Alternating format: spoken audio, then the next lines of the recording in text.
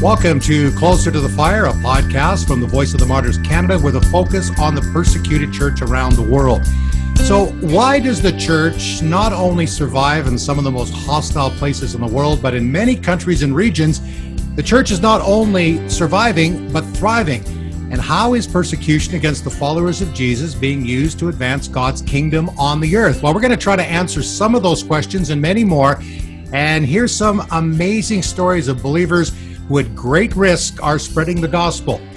My guest is a man who has spent several decades working with and visiting persecuted Christians around the world in more than 50 countries.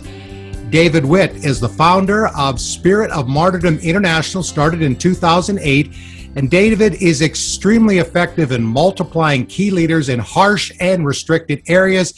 David has written an amazing new book, highly recommended right off the top here. It's called God's Global Grace Movement, Hope Rising from an Awakening in India. David, welcome to Closer to the Fire. Thank you, Greg. It's an honor to be online with you, and I've followed you for years and the impact you've had around the world. So it's a blessing, and looking forward to what the Lord has between our conversation today. Yeah, looking forward to it. And, I've heard of you as well. And it's kind of amazing that we never bumped into each other. But Lord willing, we'll be traveling and hearing some more of these amazing stories from India. Now, before we talk about the book and, how God is using persecution and, why is Christianity, in fact, growing in some pretty difficult and hostile places like rural India, what drew you to get involved in the persecuted church? Greg, really the answer that comes right out of my heart, it sounds like the spiritual answer, but it's the reality of my life, is that God put me on this path. I was a youth pastor for 14 years and serving youth ministry. And I went to a Promise Keepers years ago, 1992, when things were first going out, heard of the Voice of the Martyrs, signed up for the newsletter. And at that point, I was in a crisis of my own life, rediscovering Christianity. God had really shown me I'm a recovering Pharisee. And when I saw the genuine article of believers laying their lives down for Christ, and the families having faith in it, and even joy at times, I saw that was something I didn't have. And I began to really wade into that, began to get the newsletter, getting updated, read everything Richard Wurmbrand has to write. And that changed my life forever, where I felt a calling. And then in 1998, joined Voice of the Martyrs for 10 years. And then Voice of the Martyrs gave a blessing in 2008, as you said, to really start alongside ministry, Spirit of Martyrdom International. So it's really his story, and there's a lot of details, but he just put me together with like-minded people. My heart was just broken for it. I felt the passion, and I still do. And by God's grace, 21 years later here, still trying to just serve faithfully. What I love about the Voice of the Martyrs, Canada, U.S., and around the world, some of us, like me, have stayed with the Voice of the Martyrs, now for a couple of decades. Other ministries like yours have come out of Voice of the Martyrs, and there's still these amazing relationships. I mean, you and I have mutual friends, Russell Stendhal, Columbia Padre Cristo. We love that guy, love his family and all that they're doing there. And he really is somebody that has helped all of us, I think, understand even the theology of suffering. That we'll get that in a moment. So you start Spirit of Martyrdom International 2008. But as I'm reading in the book, you're saying India is not at the top of the list of places to go. So what changed, David? Well, it was interesting. Yeah, 2008. I mean, we're a small, ministry trying to figure our way out, and not a lot of resources, just a big vision. And I had been to India a few times and really saw the massive spiritual bankruptcy there. And when I thought about what we had to offer, what I had to offer, I literally remember Greg praying, Lord, don't send us to India. That's a spiritual and financial black hole. There's no way that we'll have anything to offer. But what happens then is that on our path is that one of our partners started corresponding with a little Indian man with no outside connections, on the internet.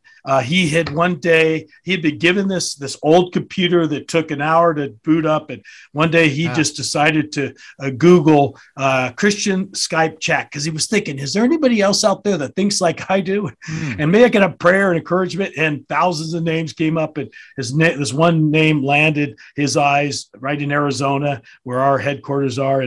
And so he, Googled or chat, Skyped her or whatever it was. And anyway, they started typing for a year. And she's a person who was an invalid, couldn't leave her house, but had a huge missions heart. So she just started serving the Lord by sharing the gospel on the internet. And for 1 year, she was just captivated by his vision, his passion. And so after a year, she says, you and David Witt should meet, because he might be able to join you in what God's put upon your heart. And so when I heard about him, and I heard in 1 year, he had never even asked for money.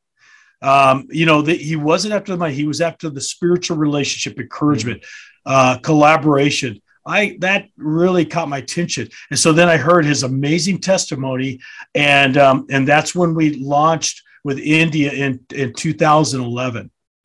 Now you're talking about Pastor Singh. Yes. You talk about him in the book. In fact, he does the forward. I mean, this is a guy that you respect. You describe him as a spiritual giant, but small in stature. Yeah. And was that the key relationship, David, that really got this thing rolling? Because as I read this guy, and I'm going to be honest, I feel a little convicted, because in having, very limited resources, sleeping in alleys, doing whatever he needs to do, sleeping under trees so he can share the gospel of Jesus Christ. How did he influence you, and how has he been kind of that spark that God used to really build this ministry and see thousands coming to Jesus? Yeah, that's a great question, Greg, because, I think healthy relationships are always mutually benefiting. Mm-hmm. So obviously there's some resources and things we could contribute being in the North American church here, but you're hitting it on the head there. When you talk about what have I gained from him, and he was such an impression, and he's impacted me with, I think, really living out the Christian life. I mean, what we see happening in India right now is Acts alive, where it's the Acts apostles are still going on. These are people who have never heard the name of Jesus, never been empowered by the Holy Spirit. They're seeing miracles happening. Their lives are being changed around. They're in disempowered people all of a sudden have hope. They have influence. They have a purpose. They're driven for a greater glory. They're seeing lives changed around them. I never thought in my life, Greg, that I would see something so powerful in a move of the Holy Spirit. And so I think Pastor Singh has introduced me to the genuine article of what the transformed life is all about. I mean, he lives, eats, sleeps, and drinks the gospel of Jesus Christ. His life is beautifully exemplified in simplicity of faith. Yeah, I mean, he reads it in the scriptures. The Holy Spirit's given a beautiful understanding, interpretation, intimacy, and he carries it out. So we've been able to take much of what we've seen and then look at the scripture and kind of more systematize it. That's why I wrote the book, because he just does it naturally, but there's not like a manual they've written. And so I wanted to just, advertise, hey, this is what God's doing. And look how this matches perfectly in scripture when God is moving. Yeah, and he's moving in such a powerful way. In fact, as I've been working through your book, and really, again, there's the challenge, I think healthy conviction, but a lot of encouragement. And I had a family member the other day that, just struggling with some, medical issues. And I was thinking of Pastor Singh and some of the others that I'm reading about in your book, and I'm going, it is the same Holy Spirit. Yeah. And, when you read stories about somebody that is literally dying and they have no knowledge of Jesus, happen to meet a Christian businessman, and this, brief relationship, kind of develops in that moment. And this Christian businessman says, well, go home and pray in the name of Jesus. And this young man is healed. And I'm thinking that is the same Holy Spirit that I can pray with my family member. But sometimes we get cluttered in our thinking, and we have so many help books and things like that. So is it the simplicity, David, that you're seeing that maybe they don't have the background that yet we do, and we haven't been talked out of believing in miracles. They read it. This happened in the book of Acts, and I'm praying in the name of Jesus. Yeah, absolutely. I think let's even go back to how we need each other, how we're benefiting from one another. I mean, in America, we do have a lot of tools, and, we can encourage, and certainly we have a lot of resources. But what we lack here is faith, because we have so many man-made tools. We figured it out. We don't need God. When they go to India, they lack tools, they lack wealth, resources, but what they have is massive faith. And we know that it's impossible to please God without faith. Hebrews tells us, of course. And so, that's why I think this relationship has been such a mutual benefiting relationship, because when they see somebody that's sick, hurting, broken, they know their Father is in heaven, and He has unlimited resources, and they're praying with faith. And so they're seeing God moving in dramatic and miraculous ways. And so I think that's what we need, Greg. We need a renewal of our mind, what you were talking about. It's the same God. It's the same Lord, it's the same Holy Spirit. So we're weak in faith, so they could feed us, so that we could go out there with more courage, boldness, to really begin to share the word with greater faith. Seeing amazing things happen. Leaders are being raised up. You're training leaders. We're going to talk about that in a moment and some of the methods that you're using. But this podcast, of course, is devoted to the persecuted church. When we see the gospel of Jesus Christ advancing, and, so as I'm reading in your book, and I've traveled to India and around the world, hearing these amazing stories, the healings, the deliverances, the dreams and visions, and all the things that God does by His Holy Spirit to draw people to Himself. But inevitably, and especially a country like India that is very religious and very dark, there's going to be persecution. And so that's a part, obviously, of what is happening. The kingdom of God is advancing, but we know that the enemy is also coming back at the church. Greg, persecution in India is rising by Open Doors standard and World Watch list. It's number 10 persecuted nation in the world. And what we've seen in history is that when the gospel is advancing, and advancing forcefully, as Mark even talks about in the gospel there, that persecution parallels it, because the dark world and the forces of evil do not want the gospel to be put forth with the freedom of people and what that represents. And so it is a spiritual battle. And so even more how we can learn from our persecuted brothers and sisters in India, but they need our help. They need our prayers. They need our encouragement. They need our resources to come alongside of them. As literally this week, he even said, when I talked to Pastor Singh this week, two house church pastors were arrested. And I was smiling when I said that, because where I'm going, because it's serious. And a mob showed up and they were beaten with sticks and shoes. And the reason that they arrested is because the RSS has been watching these pastors, and they've been very effective in a village. And maybe just explain to our listeners and viewers what the RSS is. Yeah, great question. That's the fundamental Hindu wing of the government there, who their agenda is to bring one language, Hindi, one religion, Hinduism. And so they see all non-Hindus as a threat, especially Christians that are spreading in India. And so they're being very attentive to try to stop the spread of Christianity. For instance, one of the things we found up in the north is that they're spreading pamphlets and asking the Hindus to report anybody who comes and talks about this person, Jesus, or offers salvation in another name or anything outside Hinduism, and they are to report them, and they'll give them a reward of some money. And so this is an area that's very oppressed in fundamental Hinduism. Now, just a couple months ago, a man who was dying of a terminal disease, and one of these house church pastors, one of them that was arrested, came in, found him, and found the need, prayed for him, and he was fully healed.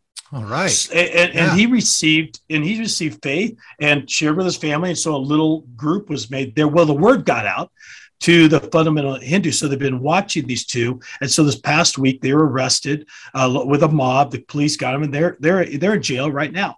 And so that's the reality for their life. So when I was talking to Pastor Singh on this and the sweetness and the power of his faith, he goes, these two little pastors just being faithful, touching lives. Nobody knew about them just a couple of weeks ago. But he says, isn't it interesting how God just gave an upgrade and now thousands of people are praying for him? And I just was amazed by that attitude, because here I am ready to do whatever I can and, get money there and get the courts behind it. And he says, no, we're praying, encouraging. We're just praying that God discreetly take care of this. He said to me, I just reminded my wife that Peter didn't have a lawyer. He had Jesus as his advocate. So we're just expecting God to do great work. And he is doing great work. And, the Voice of the Martyrs, we do help in legal cases, and we'll continue to do that. There's definitely a place for it. We even see in Scripture, where Paul even used the legal system in his own defense. He didn't always do that, but there's time and a place for that. But, it's a good reminder. And that kind of leads into the next question then, David.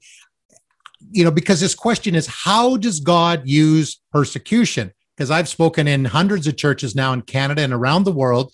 And, we want to stop persecution. How do we stop persecution? And I get it. We don't want our brothers and sisters to be suffering. I mean, this is something that we want to pull back from, but yet God uses suffering. So, there's another example then of how God uses persecution to advance the kingdom. Doesn't make sense in here into our minds, but, from a kingdom perspective, it makes total sense. Yeah. And, there's a hero that, Greg, you and I have that I'm just going to quote, and that's Richard Wurmbrand. Mm-hmm. And he used to address this all the time. He said, the best way to come against persecution is to bring the gospel to the persecutors, have their heart changed, and they now become our friends. Yeah.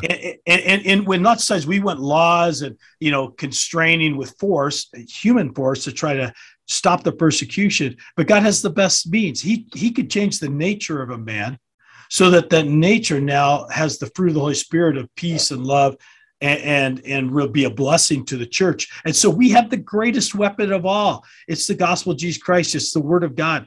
And that's why, as a body of Christ, we could come beside these believers who are doing the work in these remote and restricted and unreached areas. We don't know the language. We won't be as effective as them. They're willing to pay the price, and we could just offer a few tools.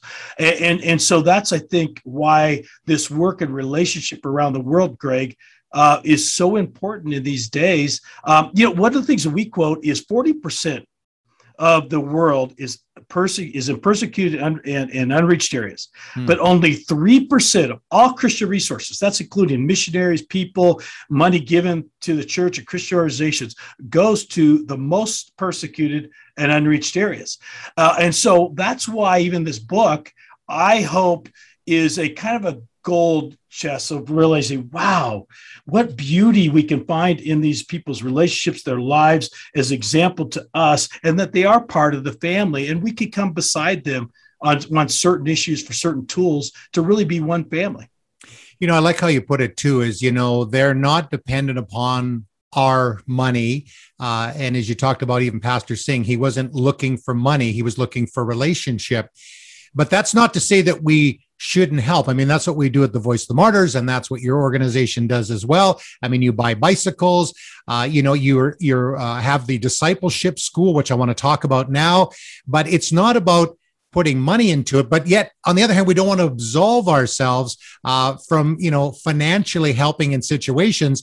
But I think the key is not just to throw money at situations, but to pray into it. And how can we best help our brothers and sisters to advance the gospel without them? And one of the things we talk about at the Voice of the Martyrs, and Glenn Penner, who former CEO and wrote that very powerful book, In the Shadow of the Cross, talked a lot about not creating dependency.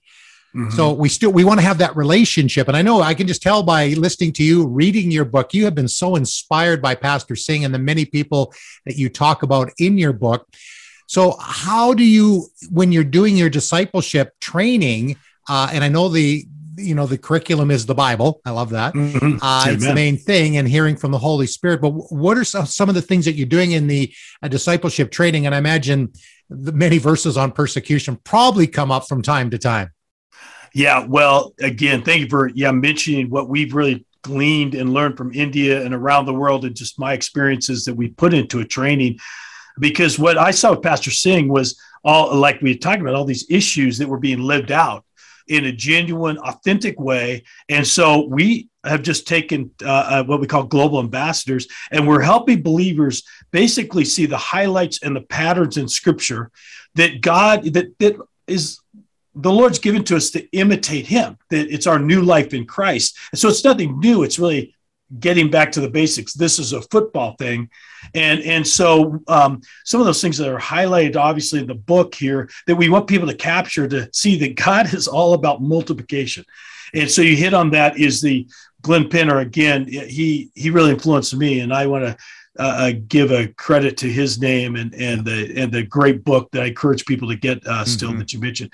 But anyway, yeah, so you talk about is the problem out there as we see is the dependence upon the Western money, the great white hope it's been referred to before. And that's not the ideal and what the Word of God sets up for. God sets up that He is the provider. And so He wants us to create dependence on Him.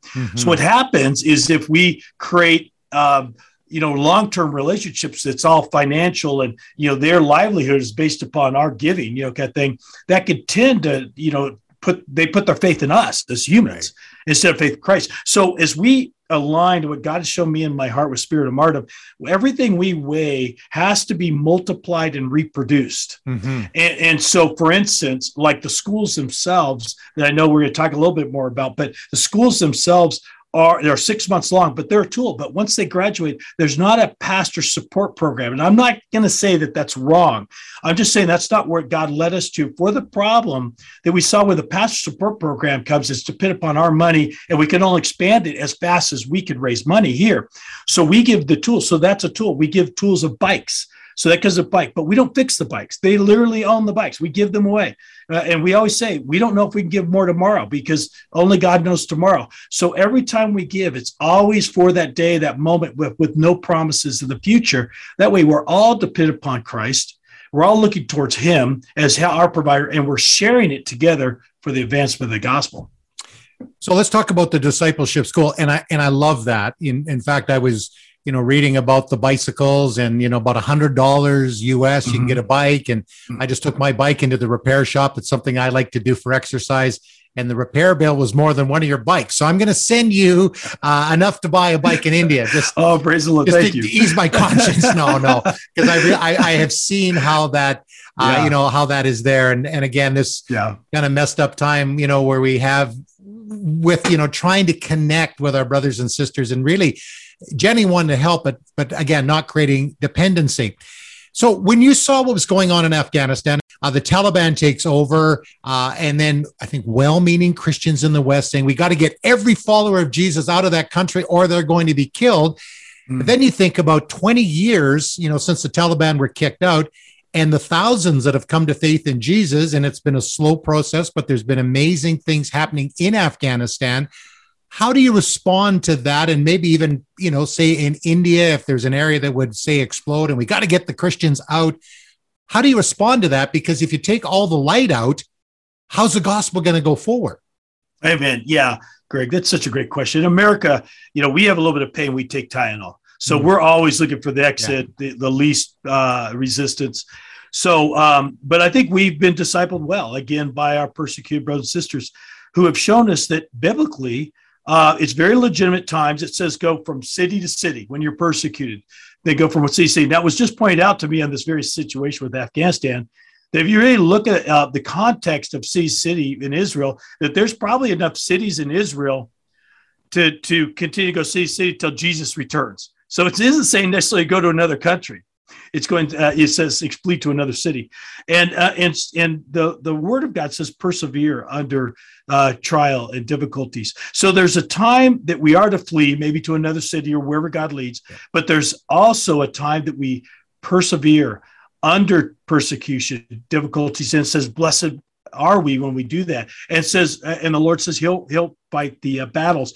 And so Greg, you and I's heart obviously is we want to be there on the front lines for the believers, especially stay. And I mean, there's great organizations out there for refugee status, and that's very biblical too. Mm-hmm. But, we serve from organizations that we want to applaud, come beside, for tools to the believers who are staying in the battle and let them know they're not alone. And so I was so inspired to hear from some of our networks of people we work that the majority of the Afghan believers of some of the networks we're working with, they told me that those majority Afghan believers decide to stay. They're in Afghanistan today. Now, we already know some have been martyred in the last few weeks. They've paid the ultimate price.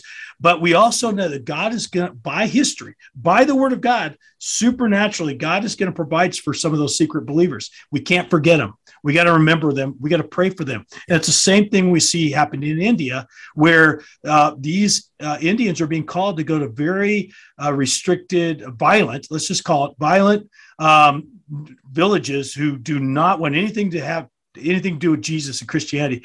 And yet they're being called and they're going forth courageously.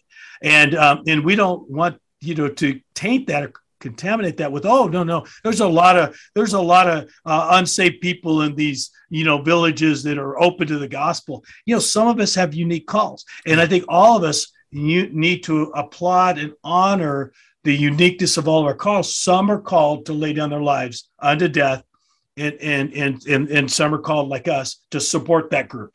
And so that's what's going on in India. And that's certainly our heart. Yeah. And I've met, believers all over the world and say, why are you staying here in this hostile place day after day? You've got family here. And I have, 3 daughters and a son. And I'm thinking, if I was in Afghanistan and the Taliban takes control, and we know how that happens with the, radical Islam and the treatment of women, it's a horrible, horrible thing. Mm-hmm. And so we never judge why people want to leave a place, but we also know, and I'm glad to hear what you've said. And I've heard that also from, John Weaver, who we recently had on our program as well, talking about how, some of these Afghan believers definitely want to stay and the majority really want to, build on what God has been doing. So in your book, God's Global Grace Movement, love it. It's awesome. But you talk about the story of starting 100,000 churches in unreached villages. And again, when you think of India, the spiritual landscape, you've talked about the radical Hindu government and wanting to cleanse the country of not only Christians, but Muslims and non-Hindus. So it's a difficult place. But again, the gospel is growing again. There's persecution happening. But are you seeing some things that are working in India and in the transformation that's happening there in terms of the spiritual landscape, David, that can be reproduced in other parts of the world? Yeah, and I think I want to tell a story that I think will wrap up a lot of things that we're talking about. One of the church planters I interviewed a few years ago, he was a radical Hindu trained by the RSS, hated Christians, saw them as a threat to all their gods. I mean, why would these Christians be teaching one God when there's many gods? And so they're dishonoring the gods of Hinduism. And so he was very radical and he was violent, and he would go with the groups to beat Christians, evangelists. He was proud of the fact that he would beat women to unconscious because he felt like women passed the faith on the most. He would even beat children at times. I mean, he was just remorseless. And so this one day he heard somebody tell him that there was secret Christians in his own village. Because he had been traveling around his own village that were having a secret prayer meeting. So he was enraged and wanted to find if that was true. And it's going on right then. He goes and he listens carefully and he sees there's people in the inside with doors, closed and the windows. But, they're really, you've been there, Greg. I mean, they're bamboo. I mean, it's really thin walls. So he listens carefully and he hears them praying that Jesus would come and be Lord over that village. Once he heard that, he had enough. He saw there's Christians. He takes a big stick, smashes the door in, starts beating the people, beats them out. The owners of that little hut there in that village are fined, told never to talk about Jesus again. This is what happens. That Christian couple starts loving this guy. They're gentle. They're humble. They start just showing him kindness. And so he gets curious and he asked him, he said, who is your God? Who is this God? And he said, well, our God came as the Lamb of God to take away the sins of the world.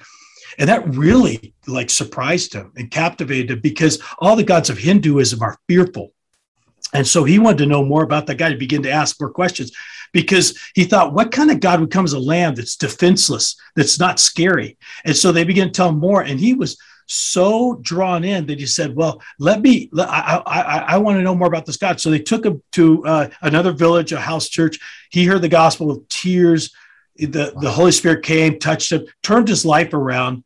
It's a lot of details here. He ended up after that going back, apologizing to everyone who he had beaten, mistreated.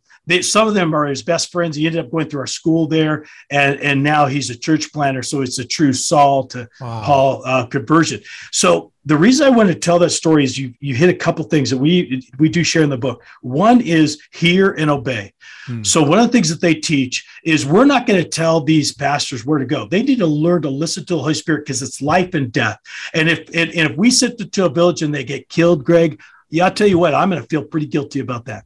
But if they go to a village and they're laying their lives down and, difficult things happen, what those regional directors ask, they say, well, who sent you to the village? And they make them think about that first calling. They said, well, the Holy Spirit, God spoke to me about that. And they said, well, then God's going to provide for you. For instance, there's one pastor, he came to this unreached village, and the village leader came and said, if you keep on preaching Christ, I'm going to chop you up like a chicken. And he knew he could do it, and he was serious.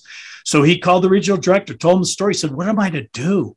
And again, we're getting into theology here where the Bible says it's okay to flee at times. So so they have to not only hear the Lord the first time, they have to continue to hear, because maybe it would be a time to flee. We're not going to tell them no, but we're just going to remind them, what's the Holy Spirit saying to you? Who called you there? And he said, yeah, the Lord called me there. And the guy and the regional leader said, well, you know what? If he kills you, we'll give you a good burial. Because in India, they're always afraid they won't have a good burial, because, who's going to respect, honor them? Where are they even going to be buried in the ground? And the Hindus reject them. So it's kind of scary. Who's going to take care of them? And they're promising, no, you're one of our family. We're going to bury you. And so he remained, and he to this day continues to have a thriving house church. He hasn't been killed. God has the final word. And so we see the hearing of the word of God, the priesthood of believers. We teach, that's key to everybody has direct access to God. And so all these are just the foundations these church planners learn so they can remain faithful in difficult situations. When I read that story the other day, the one you're talking about, the guy cutting him up like a chicken if he stayed, and I shared that with my wife, actually, and I said, if somebody said that to me, my reaction would be, I'm getting out of town. Yeah. And then the responsibility for, the person overseeing that particular Christian leader to say, well, did the Holy Spirit speak to you? Okay, he did, then stay and we'll give you a proper burial. My response as the leader would be to say, get out of there.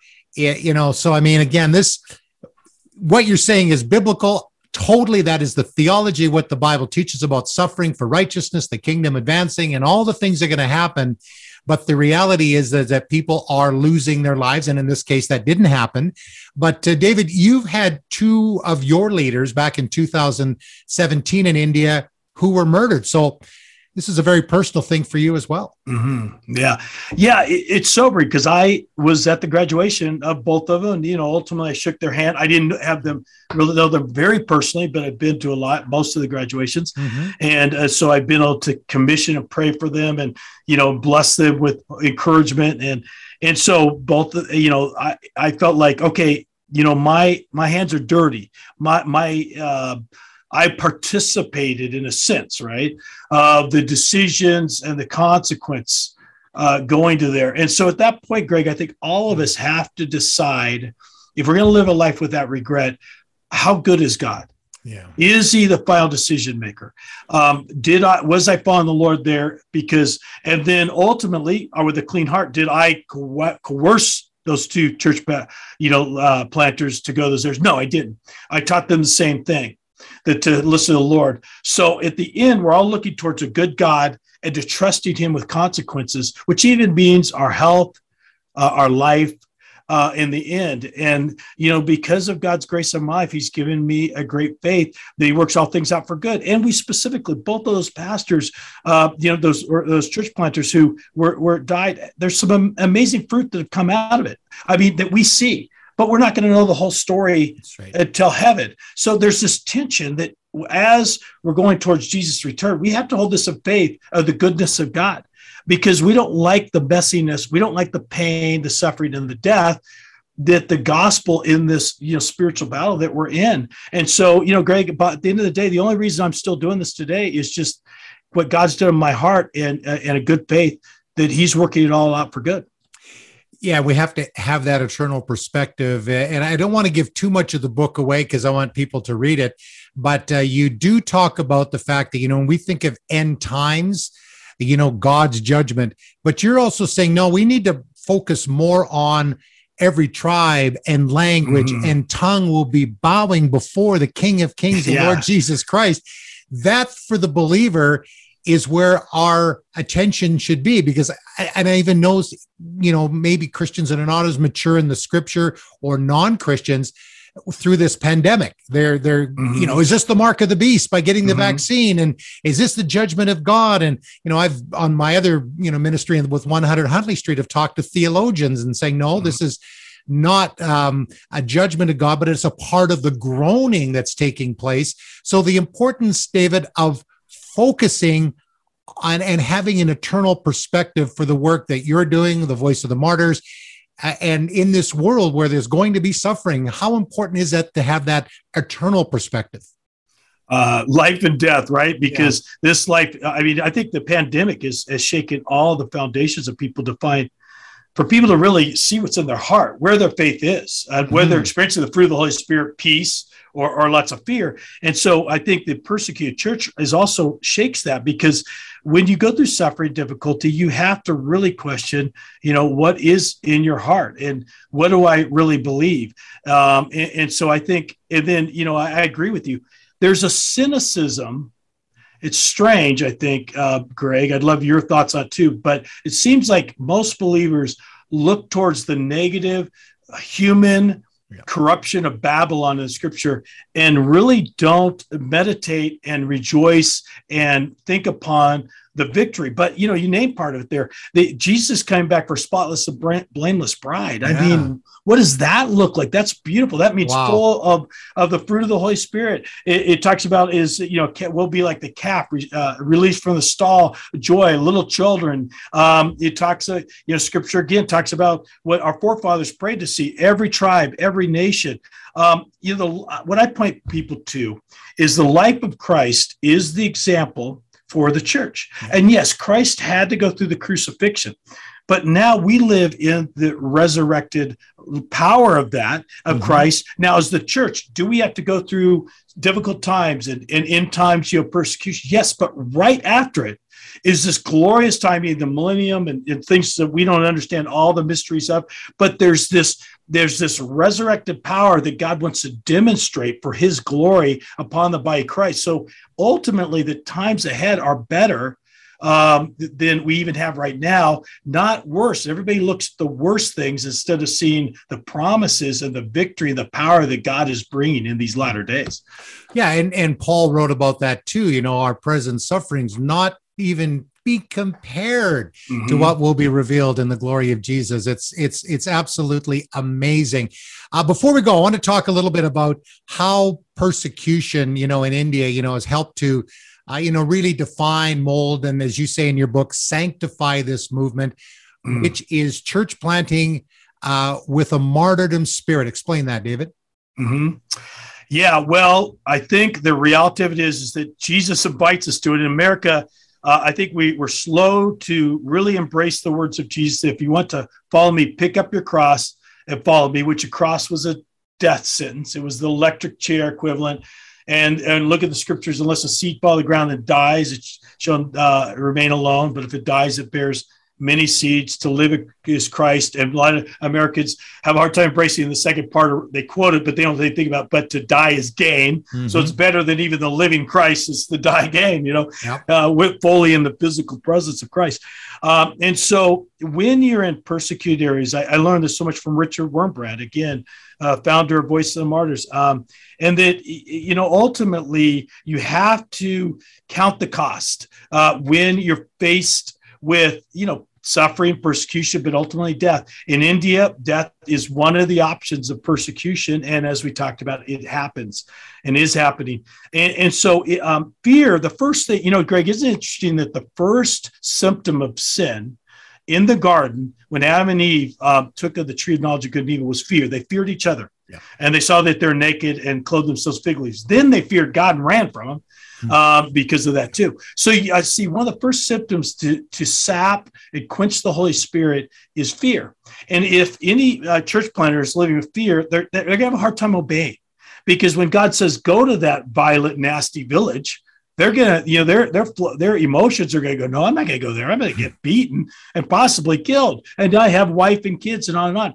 And so what the network over there has embraced was a spirit of martyrdom, is the spirit of Christ, because we know in scriptures, if people look, Christ is identified as a martyr. God is identified as a martyr. So is the Holy Spirit. So we have his spirit. And at the graduations, they even make a prayer of martyrdom where they put their hands to their throat, representing their death, lift it up to the sky, surrender it to God, and pray Revelation 2:10 there, be faithful unto death that you might receive a crown of life. And we see so much freedom there. And many of the Indians have shared it, and I've been there with the tears flowing as they're releasing those fears, as it's hard. It's a real hard decision, but then there's this freedom that they have, like, wow, I really am in the hands of God. I have nothing to fear. He has my life. He has my days. No one's going to add anything. No one's going to subtract. The issue is, do I trust Jesus with all my days and the path of suffering, even death, unto eternal glory? And so that power, that boldness, that courage has led such freedom and effectiveness in India. Wow. The word picture of that, again, reading that in your book, we didn't do that at our Bible school graduation, and not putting that down. But I mean, I guess that's, when Paul the apostle said, I've been crucified with Christ. It's not I who live, but Christ lives in me. Mm-hmm. And we know that crucifixion means death to self. And again, part of the challenge living in Canada, United States, and the Western world is we don't really understand that, like our brothers and sisters in India. And that's what I would say.